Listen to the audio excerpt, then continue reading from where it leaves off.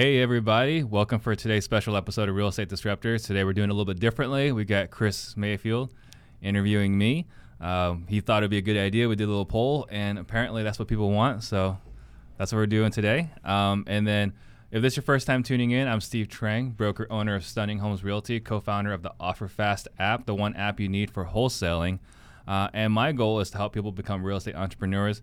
I had some struggles when I first started. You've helped a lot of people build their businesses. Yes, sir. And our goal for this show is to help people become real estate leaders faster. And if you're excited for today's show, please give us some thumbs up, some waves. And this is a live episode. Chris is going to be checking out the questions, so please don't hesitate to answer. And with that, here we go. We're good to go. Yep. So I sat down with you a few months ago, and you were gracious to give me my time, which I always respect when an investor was willing to do that. And I asked you about wholesaling, but I thought first it would be cool to share about your journey that you shared with me. You went from an electrical engineer to all of this. Right. Can you tell us a little bit about how you went from that to here? So I was an engineer by default, and that sounds kind of ridiculous, but you know, when I went through high school and college, I was pretty good at math, and being good at math, you know, it's really what you need, science and math, to be good at engineering.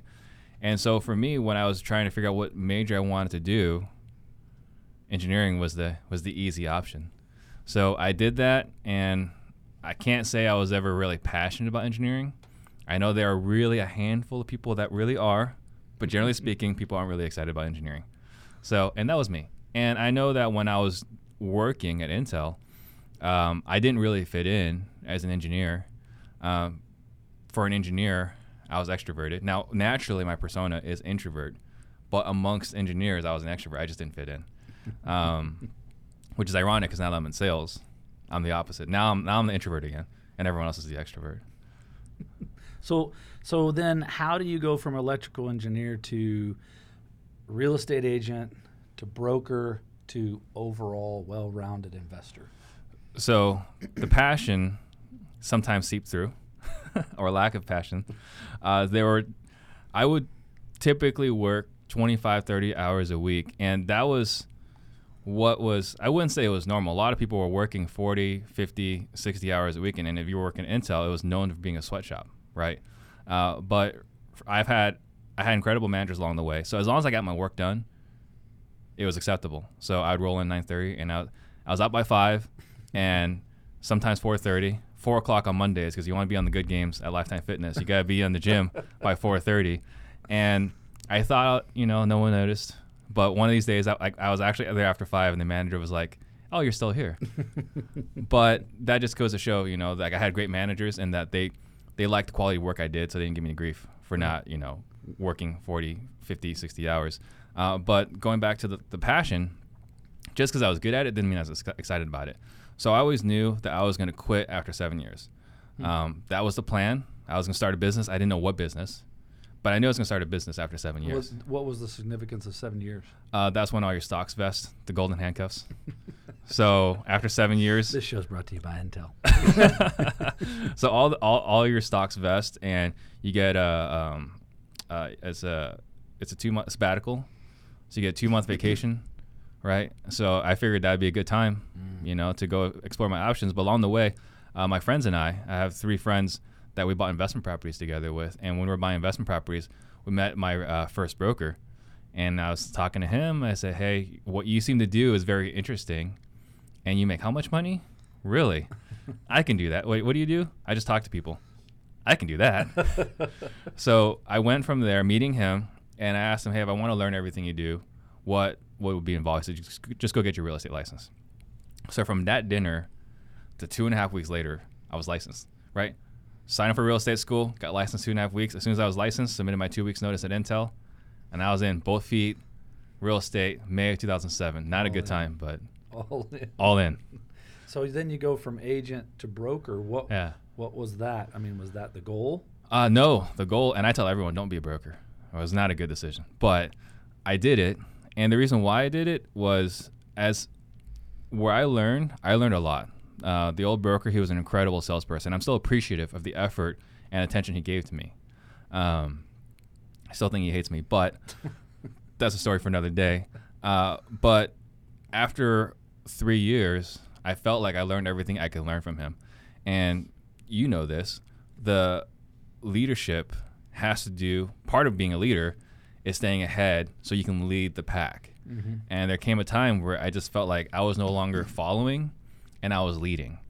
And for me, I just couldn't, I can't follow someone that's not ahead of me. So I decided, you know what, I'm going to go do my own thing. I'm learning all these things on my own. I'm investing in myself more than he was investing in himself. So at that point I said, I'm just going to do my own thing, my own ways. And there was a little bit of greed, right? I figured if I didn't have a broker, then I would have to pay a split. And then I was doing a lot of interesting marketing. I did a lot of Craig Proctor stuff, and I didn't want to get broker approval anymore. So between those two things, I thought I'd start a brokerage. But then I realized that you're much better off paying a split than paying a lease and the managing broker. Right. But fortunately, along the way, I found my passion.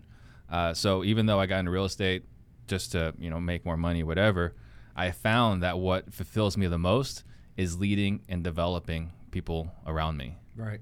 Side note on that, on the leading and always having a leader out front, you also don't want to get too far out. Mm-hmm. I've learned a lot in my past that I can go to the next thing before I've brought my team along. Right. And what happens is if you get too far ahead, you become hazy. Yeah. And they can't tell if you're the enemy or that you're still their leader. Interesting. So you have to lead just far enough that you stay ahead and keep them hungry, but not too far away that you walk away from your team. Yeah, that makes sense. Yeah. So then the story to wholesaling, how do you get to there? So when we were talking about creative marketing, there was this thing, it's called the House Buyer Network back in the day, and there's a lot of pay-per-click marketing for finding motivated sellers. It was part of the Craig Proctor systems, and I tried to sign up for it, but it was locked out. And I actually talked to the owner of the House Buyer Network program, who eventually became the owner of Commissions Inc., made a lot of money selling that to Fidelity Title. But at that time, he said, Steve, I have an agreement with one agent in town, and I can't violate that agreement. And I said, hey, no problem, Dwayne. Let me do it my own way. So I created my own pay-per-click website, did my own thing to find sellers. And I was able to, that sourced my business for quite some time. And what we were doing was the guaranteed sale program. And so our guaranteed sale program, I say, Chris, if I can't sell your house, I'll buy it myself. Now I don't buy it at 100%, but I'll buy it at 90%, right? So I go to these homeowners and say, okay, here's how the guaranteed sale program works, going for these cash appointments.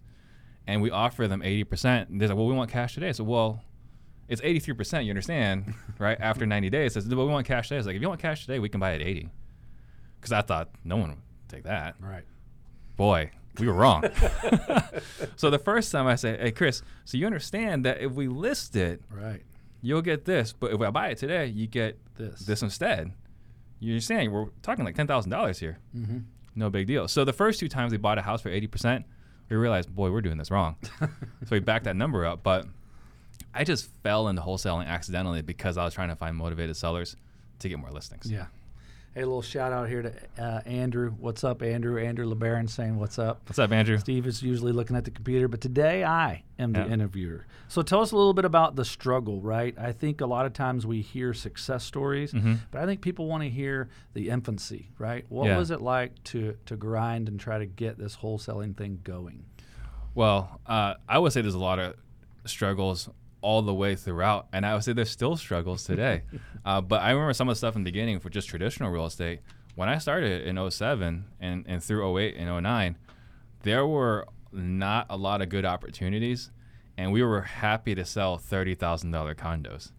And I still remember installing a mailbox on a $30,000 condo so that we can close. We're talking like $900.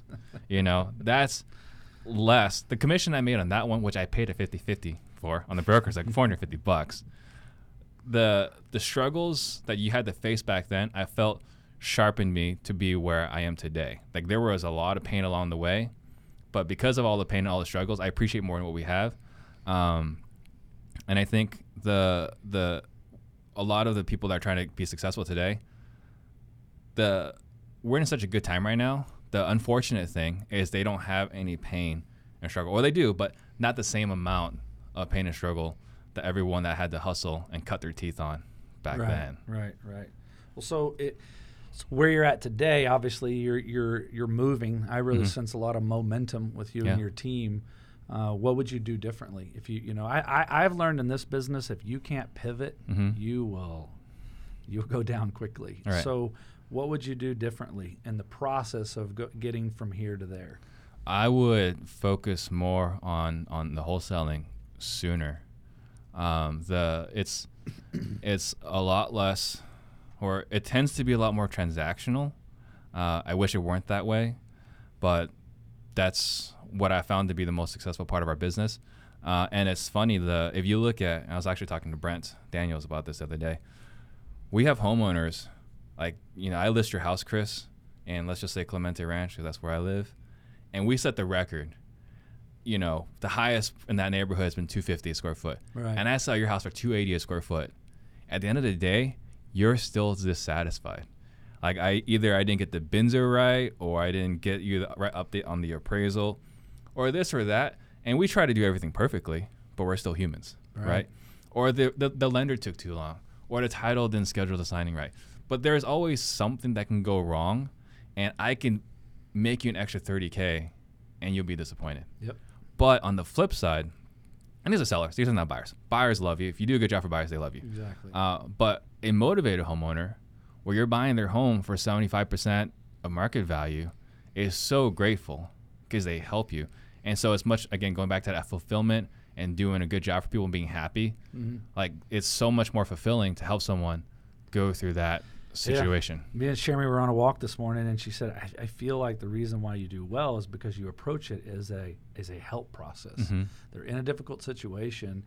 They've run the gamut on what they could do traditionally, and they're just looking for a way out with the least amount of pain. Yeah. And we come in and try to offer something and honor them through the whole process.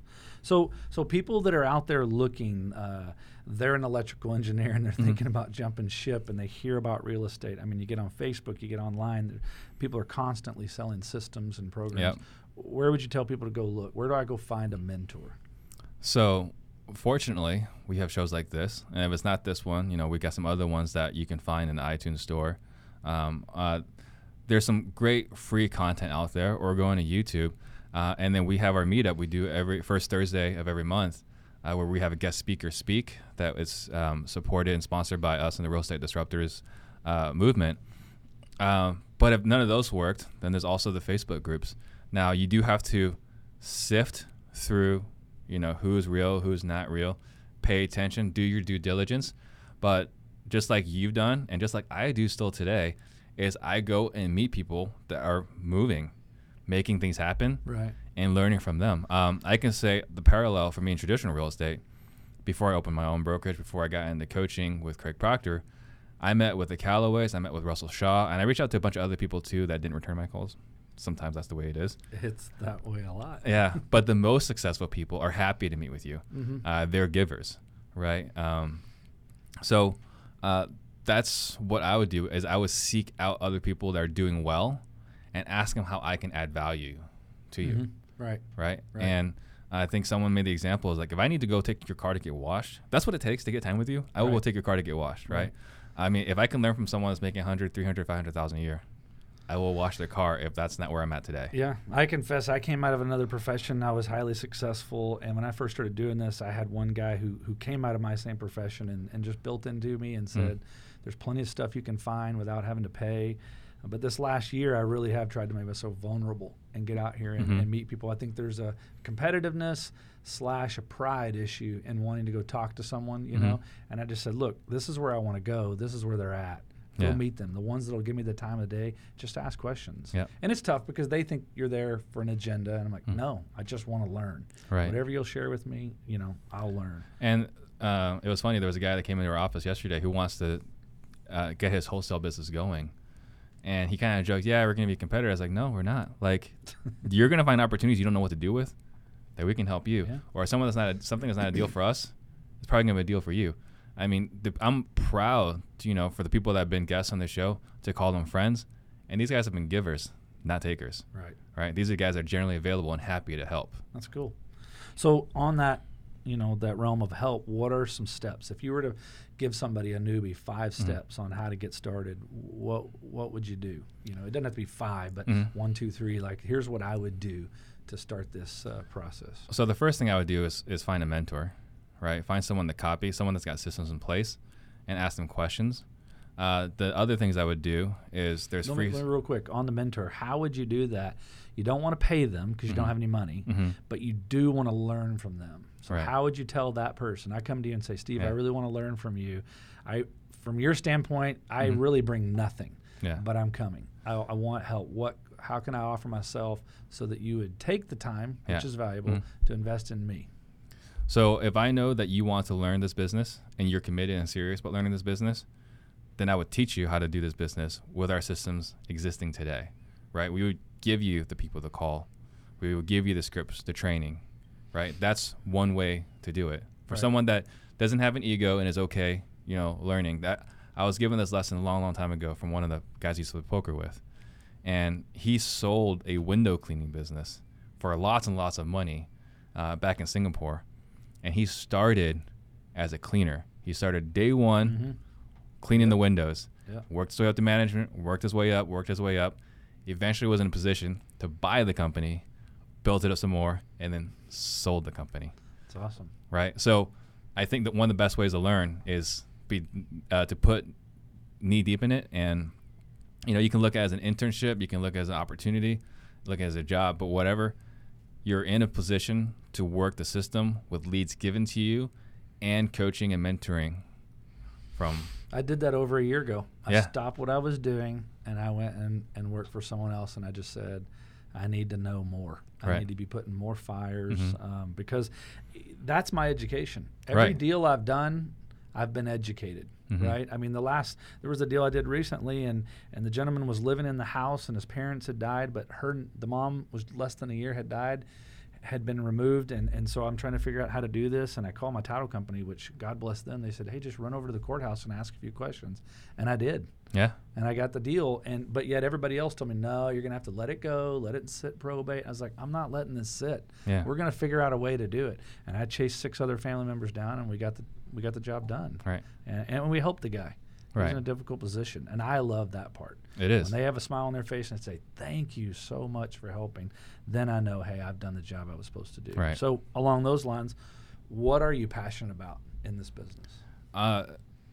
You can't be passionate about every little step, but what are the parts in this process that really get you the most excited? So there's 2 things I get excited about.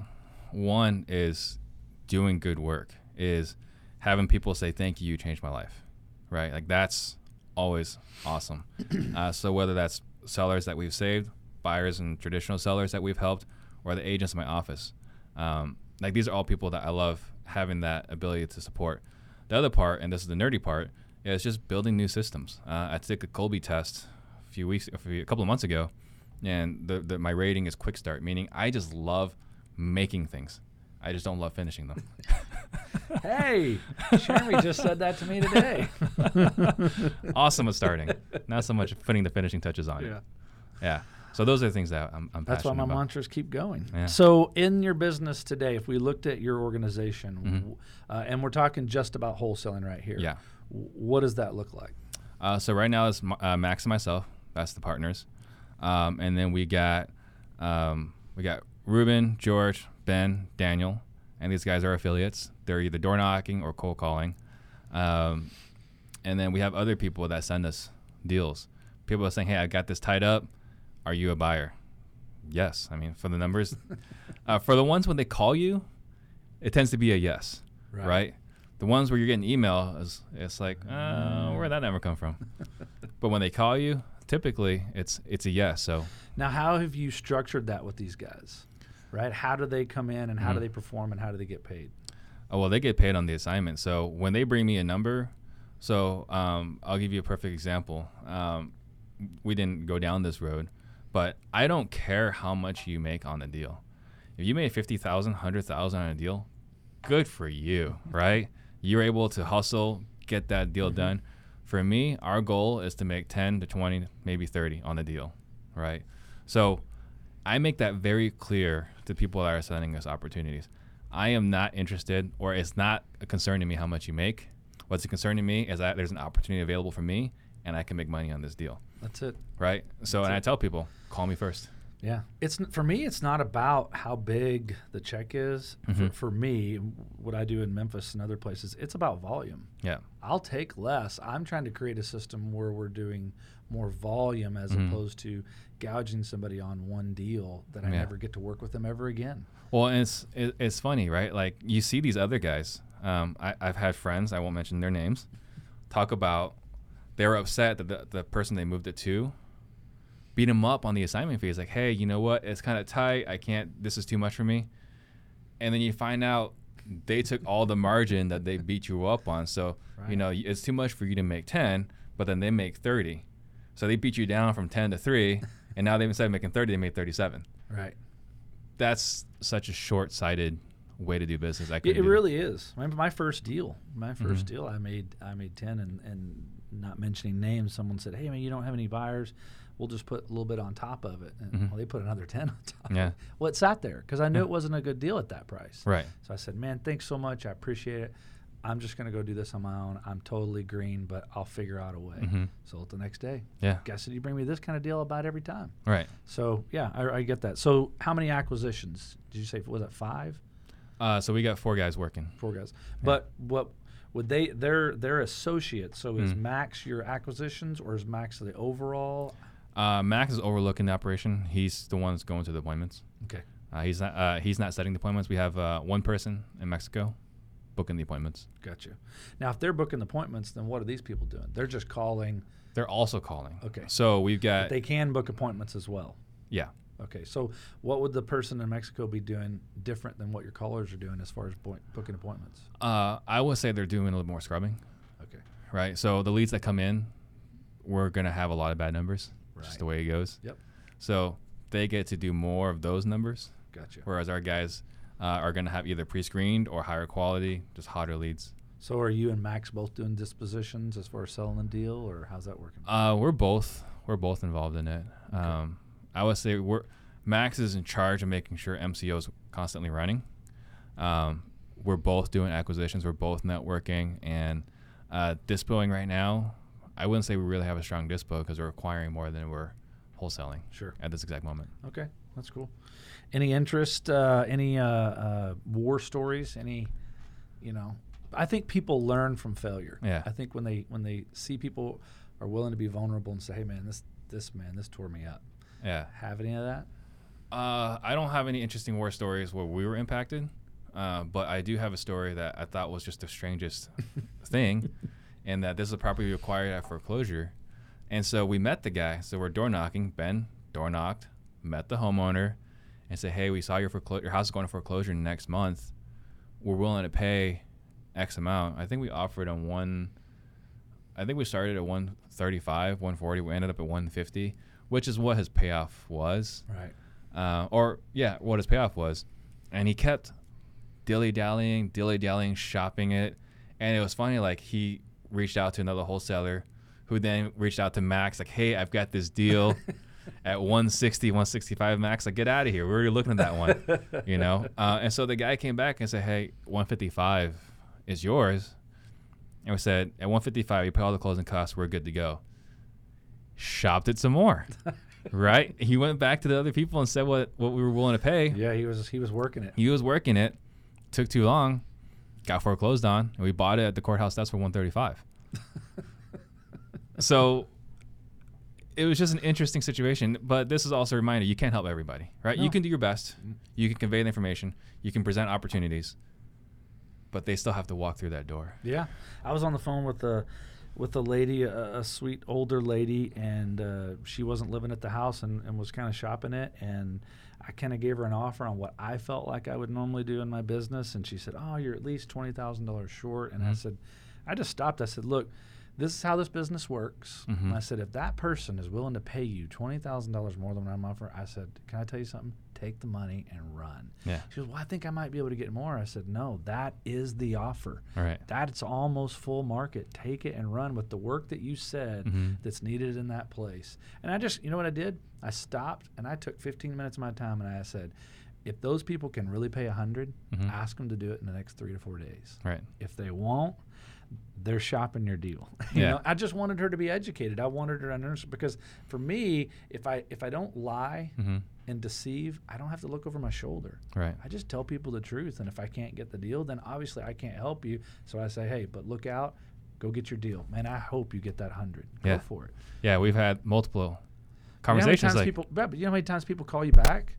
A lot. That wasn't a right. I would like to work with you. I got a deal the other day in Memphis for that one reason. We like you. Right. We know you're going to offer us less, but we like you. We like you. We know you're going to perform. Yep. And one of the questions we started asking is, so what happened, or what did they say when you asked them to deposit the non-refundable earnest? Oh, they didn't. Hem haul. Backtrack. Yeah. Come up with a story. Right. So I just tell people the truth, and it seems to work. Tell me this. You guys seem, again, to have positive momentum. What do you think are some of the critical things that you're doing well right now that's leading to the momentum that you guys are creating? Well, I think we have the right people. Max, I hired him, I want to say over a year ago as an ISA. And he told me in the beginning, before I even hired him, hey, I tried this wholesaling thing. It hasn't worked for me, right? I was like, okay, hey, you know what? We can do it together, because I'm already doing it with the pay-per-click. But then after that, he said, hey, you know what? This wholesaling thing is finally working. I'm going to go do it on my own. I said, hey, you know what? Go do what's best for you. I'm not upset about that. And we stayed in touch, and we reconnected to do Max Cash offers. But I think we got the right people. And then I think that it's just the personal development. One of the things I tell people getting the real estate, the greatest benefit for me getting the real estate isn't selling houses. It isn't, income or any of those things. It's the opportunity to develop and grow myself. Mm-hmm. I'm a much better person today than I was 10 years ago because I'm in this business. Mm-hmm.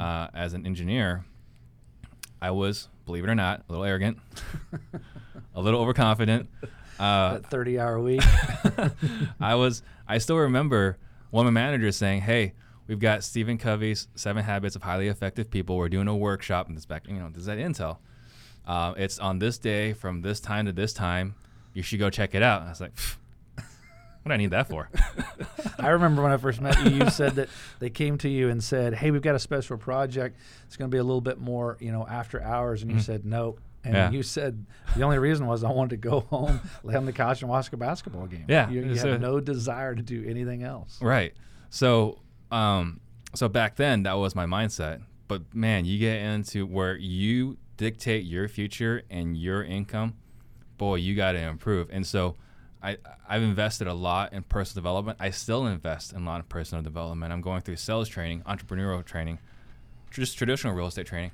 And I'm also connecting with all these other people that are successful in the wholesaling industry and learning from them. But the reason why I'm bringing this all back is that Traction was one of the books that I read, and that's helped me run tighter meetings and more focus. So on my traditional brokerage, our traditional real estate team, and our wholesale, all three are different Traction meetings that we run every single week consistently. Right. And that allows us to focus on the rocks, focus on our metrics, our KPIs. For example, this is something that Max and I were looking at on Monday and say, hey, you know what? We can see the metrics for the last 2 months, the trends, and say, well, we've been cold calling for 2 months, and literally we've had no assignments from cold calling for the last 2 months. This is a problem, right? Likewise, door knocking, for the last 2 months, we've had no second meetings from door knocking. This is a problem, right? Since that one that we bought at the trustee sale, we haven't had second meetings. So now we see opportunities to look at issues and say, where are we falling short? So then we changed, made some adjustments on the fly. Well, tell me one little thing that you noticed in 2 months of cold calling, not getting a deal. What's one little pivot that you made? Well, so we made an adjustment on the warm transfers now. So we had the cold caller in Mexico booking appointments. Now we're saying, hey, you know what? You got a live one, you send it to Max. Max is the one that's going to book the appointment. And that's one tweak we made this week. I think you hit on something, personal development. this year I started putting myself out there because I'm doing all this by myself. Right. And I started realizing I would rather make less money and surround myself with people that are going to challenge me than to keep going in the direction that I'm going in. That was one of the reasons why I reached out to you, just to meet who you were. I didn't know who I was going to find in each appointment. I haven't figured out, but I'm putting myself out there because there's something about accountability and there's something about good, healthy competition that causes you to grow. Right. And you start reading books together, you start doing life together. I was just recently with Jamil, and it was my first time to ever meet him. I was so impressed, but what I was impressed was when I walked in and saw their whole thing, you could tell they do life together, right? Yeah. They don't just work together. They do life together. And that's in my former career why I always built great things, was I made it a family thing. And it's very important, because what it does is then you get this kind of holy fear inside of you of I better do a good job of leading if I'm going to attach myself to already a good team. I better, develop.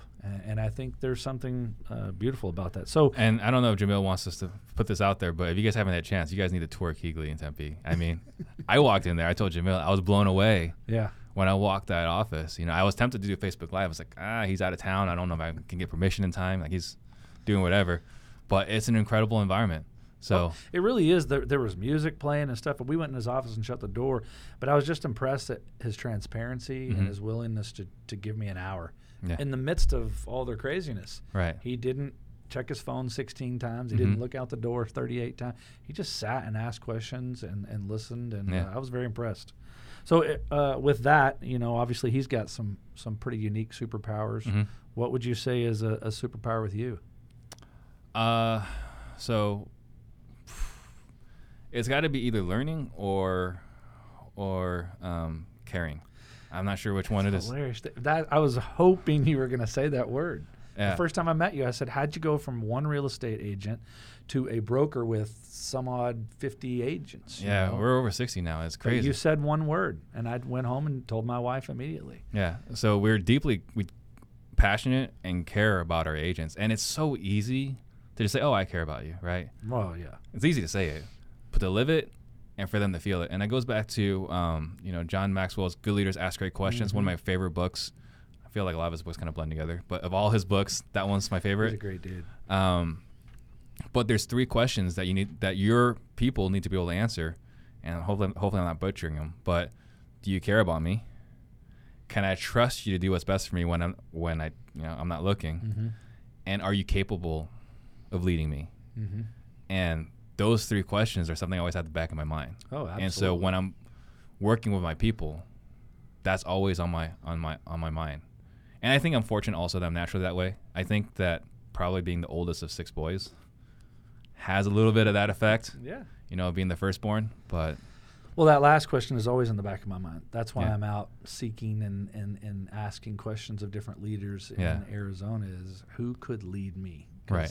I remember serving at a church. I was a pastor, and I remember one of my leaders said, you're difficult to lead. And I said, is that a compliment or is it? And he said, it is. You got a bandwidth, and most people kind of just want to slowly go through on their conveyor belt, and you think, and you want to challenge, and you want to go where no one's ever gone before, and that makes people nervous. Have you read The Ultimate Sales Machine by Chet Holmes? No.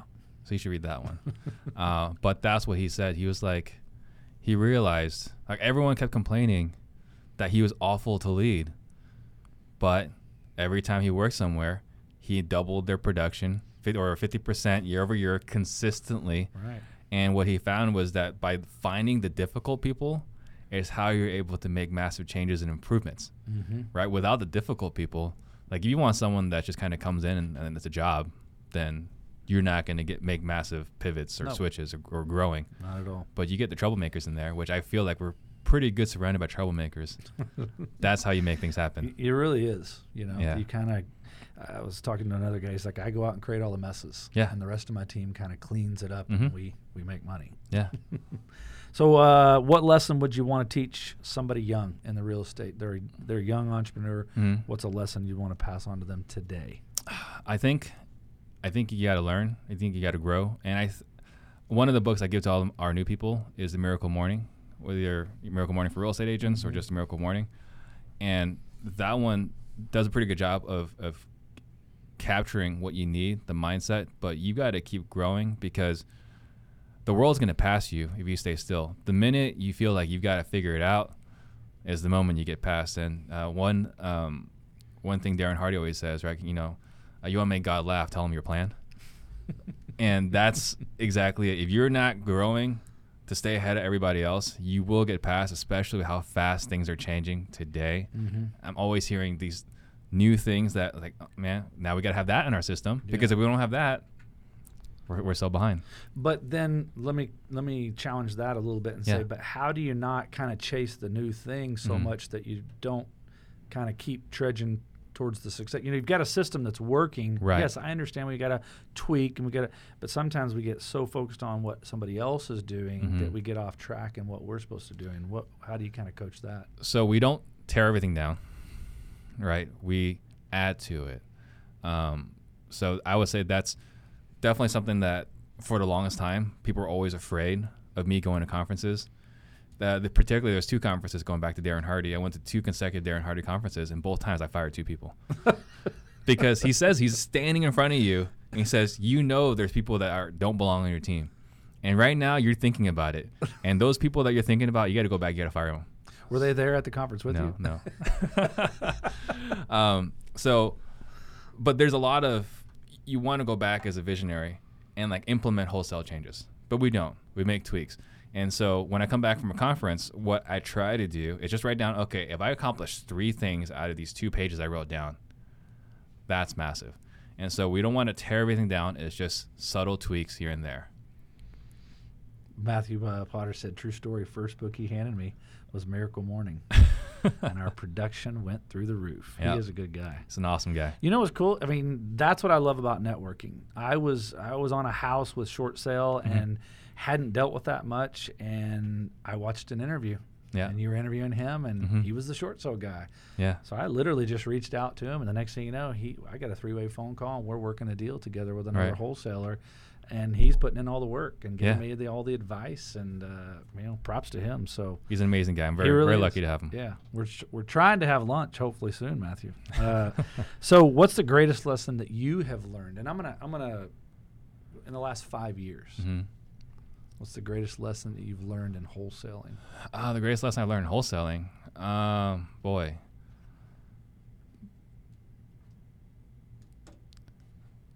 I'm going to tie this back to a comment I made earlier, and I feel like it's the same theme over and over again.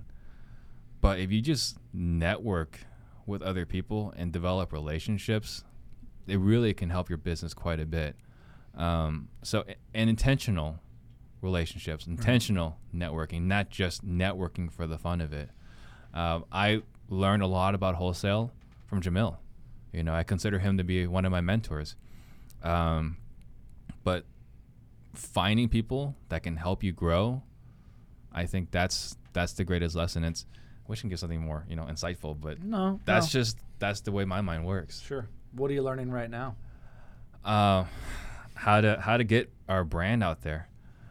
So right now, this is one of the things we're doing, and it's so fascinating to me that I feel like I'm still the same person that I've been for the last few years, but because of what we're doing here with the podcast, with the meetups, and intentional networking, we're getting our brand out there and becoming an authority in the space. So that's what I'm learning right now. Now, don't you have an app? I do. So what is that? So I created an app with my cousin Wayne, OfferFast, and what we felt was a need a little over a year ago for one place to consolidate all the wholesale properties, because how many emails are you getting a day? And for a lot of those, you kind of get email blindness from them. And we know statistically, emails, about 17% open rate or less. And text messages used to be the thing, but that's kind of gone away. I know I was guilty over a year ago of starting to treat text messages like emails. We're kind of going through that pace or that direction. Right. So we created an app so that you get push notifications. So, we don't know we're there yet, but if all the wholesalers all put their properties there, then for a buyer, it's a lot easier for them and creates a better experience for them. And from there, they can They can view the properties, kind of like you have, for Zillow. You can view all the wholesale properties from all the different wholesalers. You can make offers on it. You can do messaging on it. And we're not there yet, but we're going to have push notifications for your area. So that's the focus for the rest of the year, is being able to say, you know what, I only want to buy properties in 85016. So you create a filter for 85016, and you get push notifications anytime an 85016 property comes up. So we're trying to create a better experience for wholesalers, because right now it's still a little bit of a free-for-all. I always tell people before that real estate was the most capitalistic industry of everything in America. Now that we do more wholesaling, boy, that's capitalism. That's way more capitalistic than traditional real estate. So what about, so you got an app, Mm-hmm. you got Real Estate Disruptors. I mean, what are you doing in regards to coaching? Is that on the forefront? Is that something that interests you, or? That's something that we would love to do. When we, about 3 months ago, I said, in 6 months, I would like to start investigating coaching. But we already have people reaching out now and say, hey, you know what, I'm stuck here, or I don't know what to do about this. So we're finding that this opportunities present itself sooner rather than later. But yeah, definitely a passion for that, because that goes right in line with my passion of helping develop people. Right. So if I can help transform people's lives, boy, that'd be the ultimate. That for what I've come out of, and my philosophy is there's always somebody ahead of me, but there's also always somebody behind me. And so it's kind of an image of I'm holding their hand and their hand, because I feel like once I've been empowered, once I've been educated, I've got to figure out a way to pass that on to someone else. So that's huge. I mean, if I could get where I want to be in my passive income, I'd probably, this sounds crazy and I probably won't, but I'd stop just so I could focus on that. Yeah. If I could wake up and make other people's day better, that truly would excite me. That's the part of wholesaling that I do like. Yeah. Is that getting in that conversation with somebody who's hurting and they don't feel like they have a way out. So what's your favorite, best, or maybe even most interesting failure? So when I first started real estate, I signed up for everything. So when people were asking, or some of the agents, I'm thinking about signing up for this, signing up for that, I was like, talk to me first, because there's an opportunity to spend it. I've probably spent it. So racked up a lot of credit card debt when I first started. And I would say that's probably the most interesting failure, because it got to the point, and this is back in 2008, 2009, where the credit card company said, Steve, you have so much credit card debt with us, we don't think you can pay it off, right? To which I had every intent of paying it off. But when they said that, I said, you know what? You're right. Let's settle this. So, and that took a while, right? Hurt your credit for a little bit. Sure. But hey, if you're willing to take less, you told me you want to take less, I'll give you less. Sure. But I would say that was the shiny object syndrome. And I still battle it today. Shiny object syndrome hasn't gone away. But now there's a voice in the back of my head that says, hey, you know what? Does this make sense? And I'm also incredibly blessed that I've got a wife who not only supports me, but also keeps me out of trouble. Like I've joked sometimes, it's the husband's job to go out and find trouble. And it's the wife's job to keep us out of it. Yeah, my wife would disagree, but I get us into a lot of trouble. So I want to circle back on something, because it did make an impression on Jeremy and I. You say, and you said this, and that's actually what attracted me and Jeremy to your tribe, is you care. Yeah. What do you think it is in your life, deep-seated, that causes you to care?